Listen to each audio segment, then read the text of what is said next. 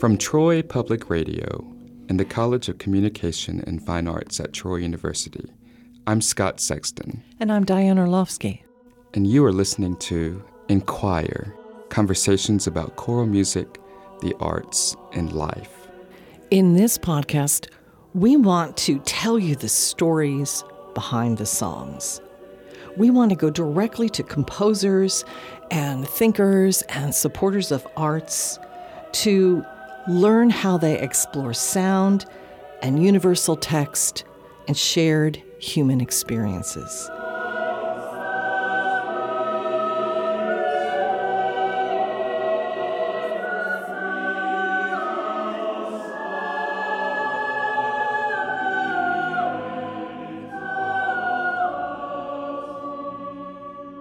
This episode is called A Sense of Place.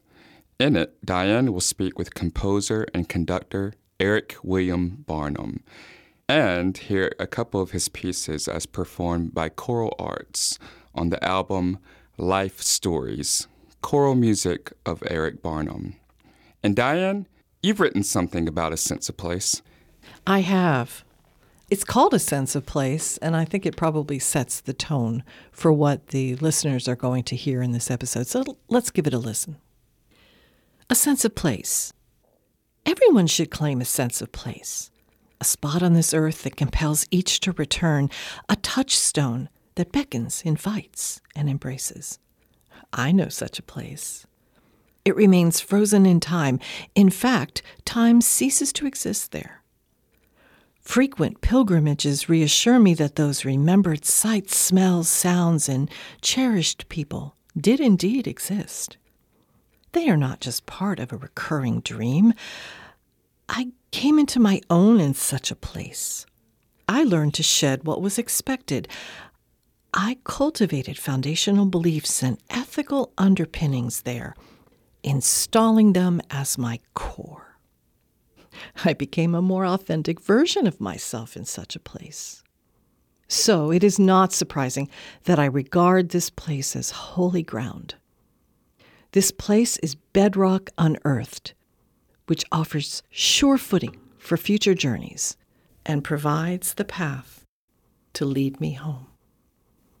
One of the hallmarks of a sense of place is always going back to it. There is something about it that pulls you, almost like when people make pilgrimages to a place. You have a sort of a place in your life like that, don't you? I do. You know, I've done work all around the world, but one of these places, I've been to Bosnia 8 times. And each time I've been, it's not just a quick 2-day, trip. It's right. I spend months there. And it's become my second home. Mm-hmm. And part of the work I do there, I get to study and perform and just be among great friends. Right. And we do some great choral music there based on their traditions. Right. And I'm so grateful that they are able to share that with me every time I go, share their beautiful culture, food and dancing and singing. But one thing they do also share with me is their journey and reconciliation after their wars. So that peace building just adds a whole other layer. So multidimensional, isn't it? Very, very multidimensional. And I think that really lends itself to the topic of this podcast, because when you talk about sense of place, you put it so beautifully in your meditation. Scott, you spoke of the journey of place, and the composer we feature in today's podcast truly captures that essence of place in his choral works. Eric Barnum is an internationally known conductor and composer who has received numerous awards and grants and has held residencies all over the world. He is currently the director of choirs at Drake University. His piece, Thousand Red Birds, received its Carnegie Hall premiere in 2018, along with some of his other works.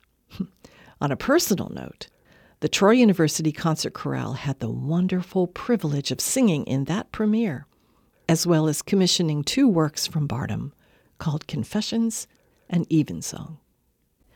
In the first part of our conversation with Eric Barnum, I asked him about the role of a sense of place and memory. Here's his take on that. I think it is a point of importance to me, and I'm not sure I knew early on that it was, when I was probably composing more on instinct than anything else. And what, even as you're talking, it makes me think of maybe how I felt about things, even as I was young, where I was. It might be mainly personality driven. I think about the past quite a bit. I think about not just memories of times with friends as I was growing up, but honestly, things where I would walk out into the woods behind my house. I grew up way out in the country, outside of a small town in northern Minnesota, which was completely flat and treeless generally, and sugar beet fields everywhere you could look. And I just remember vividly walking out on these dirt roads quite often, actually, and enjoying the wind, enjoying the nothingness. And when I say nothing, it's full of life, obviously, but the sort of devoid of human noise, I would say, and this great deal of peace. And you mentioned memory and place, and for me, I want to add another word to the mix, which would be wonder or majesty. So there's a sense here that there's something deeper and something that we can't quite grasp, but that we wonder about, that we're sort of longing for. And that word also comes up a lot in the way that I think about my own music, which is this constant reach towards something that we can't get or grasp, which also, by the way, is memory in a way. You can never go back to that time or place that you remember. Even as a child, I was going that direction. I'm not sure why. In Across the Fields, you're talking about loss of home. Not the house, but the land, right? You wrote about it extensively. You talked about it pulled you apart at the seams sometimes, that feeling. Mm-hmm. And that's what made you resonate with Walter Crane's poem for that piece. Mm-hmm. And what's funny, actually, about that is that I hadn't been to my home growing up in the fields of the far north in quite a while. I moved out west. And that is where I wrote Across the Fields when I was living in Seattle, Washington, having memory be my only access point to my time on the land, and celebrating the fields and the trees and the wind, all those things. But just recently, I was visiting my parents, who had since moved, and decided to drive the extra few hours to where I grew up. And what a crazy time, and I'm sure anybody listening has had this experience where you go back to your memory and it is not what you remember. And in my case, it was way smaller, and It felt very odd. It felt tiny in comparison to my memory. So even if you go back to the place that you remember, you still can't access the way that you interacted with it at the time of memory, so that's how transience and time comes into this as well. I think all of us can relate to what Eric describes, so I asked him how he finds texts that frame those moments and gives us access to places which exist so vividly in memory. To find poets that talk about it in a way that can be set to music, to sing, where the rhythm of the poem, the words that the poem is using, while it is speaking about the topic that we're talking about, home or space, or remembering home, or remembering a time. They're very few and far between, rare. And that it links up with, I guess, the way that I develop my tonal language and what I think about the way that I've developed as a composer to treasure, I guess I have called it narrative composition, where maybe there's no story being said, but the way that I deal with the poem is more of a narrative way, where there's a story held inside the picture. And again, that all links together with a shared experience with all of us, that we this is our story. We all have this happen to us. We're time. We are prisoners of it. And the way that we deal with it is not just a picture frame, but there is an image of our life. But inside the image, there's a million stories to be told. Their time has happened inside that image. So I feel like this concept of time and home and just how it interplays with my music, it just is always present in the pieces. No matter what piece it is, there's this sense. And I'm not even sure how to describe it, but I think it's what we were talking about, that somewhere along the line when I was a child, I enjoyed the mystery and wonder of the place and the way trees fall in the autumn, just simple things like that there is a magic to it all. And to be honest, I mean, we're hovering around what I really believe and think, which shares a philosophical note with what C.S. Lewis would call longing or nostalgia. Yes. We're longing for something that never will be right until the very end, which is a return to the Garden of Eden or a return to the tree of life. Mm-hmm. And so these little pangs, another story that I think of is when choirs, and anybody listening may have had this experience to some degree, whether you've sung in a choir or not, that when you visit a rest home or a nursing home of some degree, especially during Christmas time, and you sing the old songs, Silent Night, or maybe there's a movie that the elderly folks are watching that brings this nostalgic tone, there's a sense that whether or not they actually experienced it, they're remembering it as if they had. And this is what I'm talking about, that I don't even know what I'm talking about when I say the tree of life really in the material world. But there's a shared nostalgia, a longing for what memory always provides generally is good, is a distant, never-ending good that I want to attain, that I want to feel, this sort of, when I say across the fields, when I'm talking about northern Minnesota in my youth, I'm remembering the breeze on my face and utter peace, a peace that wasn't there when I went back. Eric said it so well. So while we listen to Across the Fields, let's all think about a place where we find peace.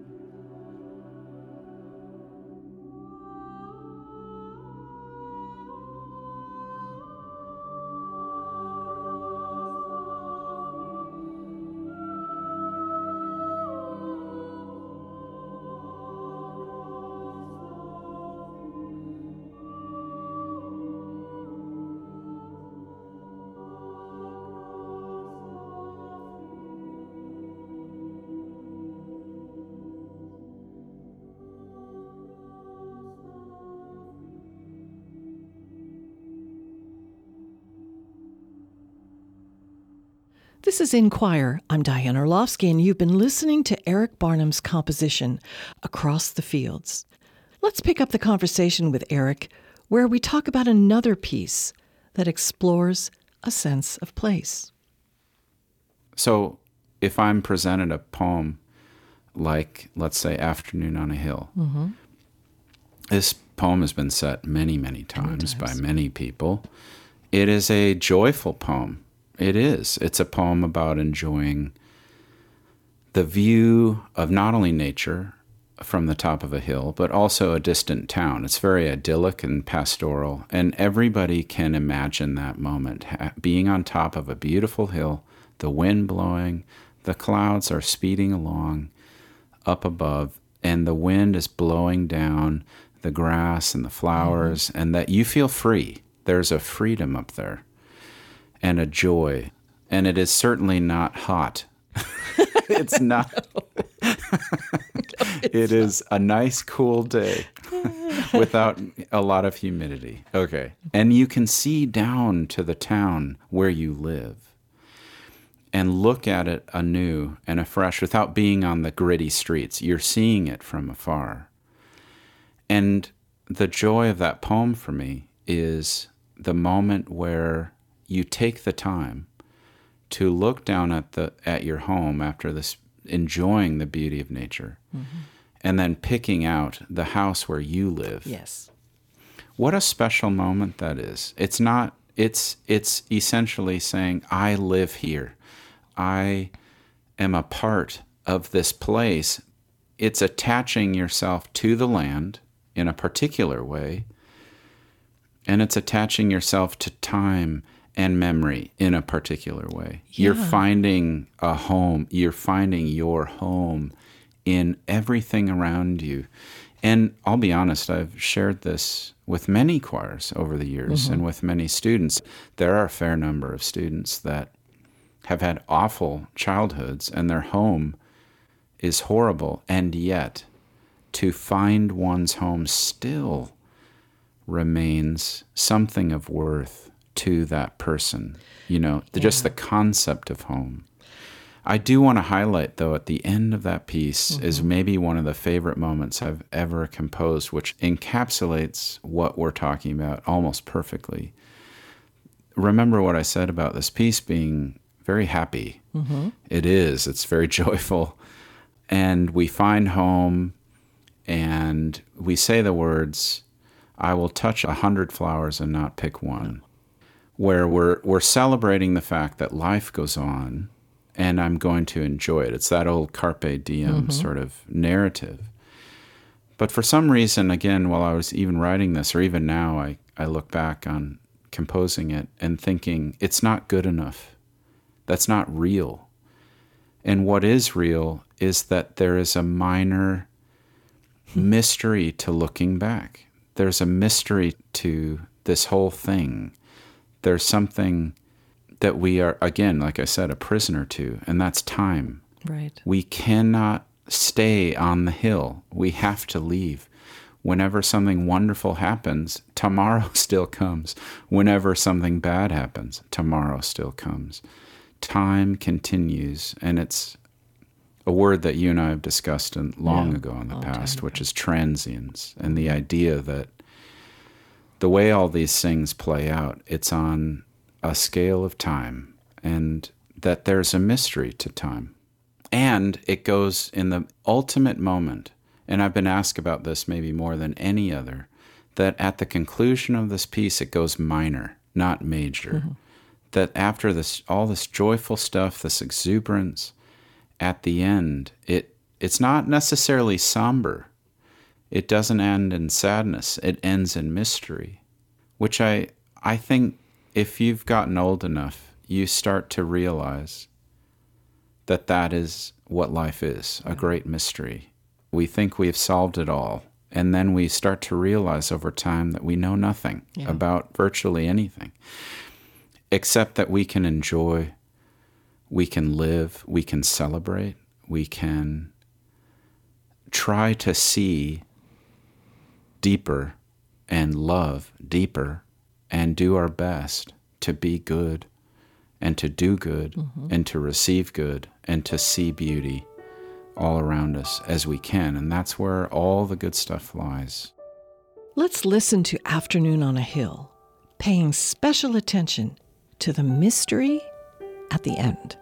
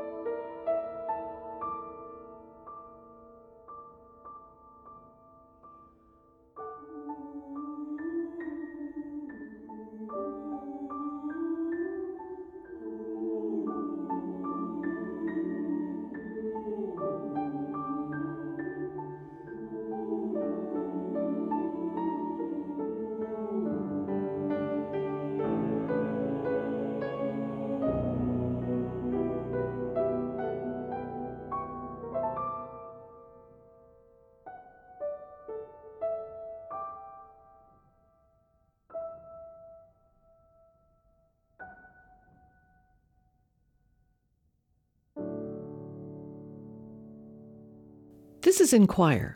You have just heard Eric Barnum's piece, Afternoon on a Hill. To conclude, I asked Eric about feeling a sense of place, a sense of home, but in an entirely unfamiliar place. A year after my dad died, I went to Italy, and I had never been before, and traveling to all the little small towns, I would find myself gasping because someone passed by and looked just like him, or the old man in the cafe bent over a newspaper looked just like him, and I began to associate him with place. Right. And I felt totally in my skin. I didn't know the language, but the music that I heard in the churches and everything sort of was a piece. And I'm thinking to myself, was that really a sense of place, or was that just me superimposing memory? Well, a question in response is it worth differentiating between the two? You know what I mean? Yeah. Like, if you found out that it was you superimposing, does that mean it's less valuable? So my story of that is a recent one. Actually, we took our choir here at Drake University to Ireland this last spring, and we went to a region of Ireland called Connemara. Mm-hmm. And it is a very unique part of Ireland where there are not a lot of people. And there's a few grand estates and lakes. It's a very desolate part of Ireland with a lot of sheep, particularly, but it becomes less green a little bit. And there's these sort of treeless hilltops around. I essentially felt exactly what you described, that I feel a homeness in this place. And it could have been anything. It could have been how the wind blew. Yeah. It could have been the sound of the wind in the grass and trees. There's, again, a mystery here where I'm not sure that I would be able to ever know why, but I have a feeling that it is the case. I even said to our tour guide at the time, if I ever moved to Ireland, this is where I would go. Mm-hmm. And what's even more curious, by the way, is that I do not feel that way about where I grew up anymore. Wow. Which is very odd, I think, that home to me is a different sense in the land than how I grew up. Although maybe the point that we're saying is that it's what meaning and value we apply to certain things and memories, and then how they interplay with our daily life. And I bet this can be the same in music. I bet the things that we value most in a particular music and how it plays out, and even who's performing it, makes it feel home, or feels more like, man, I can be my best self in this type of singing, this type of music, I don't feel awkward or out of my skin, as you said. It's a good way of saying it. Mm-hmm. When you stop thinking about the identities that we have to protect, and you turn your face and view to a tree, something magical starts to happen in our life. It really does. I'm not saying nature is the answer, or nature is God, but nature calls us to God. Nature calls us to good things, pure things. It's a beautiful, beautiful thing, and something that I hope we could all celebrate more than we do. I want to thank Eric Barnum for sharing his thoughts and his music with us today. And I want to thank you for coming along with us on this journey through memory and music and place.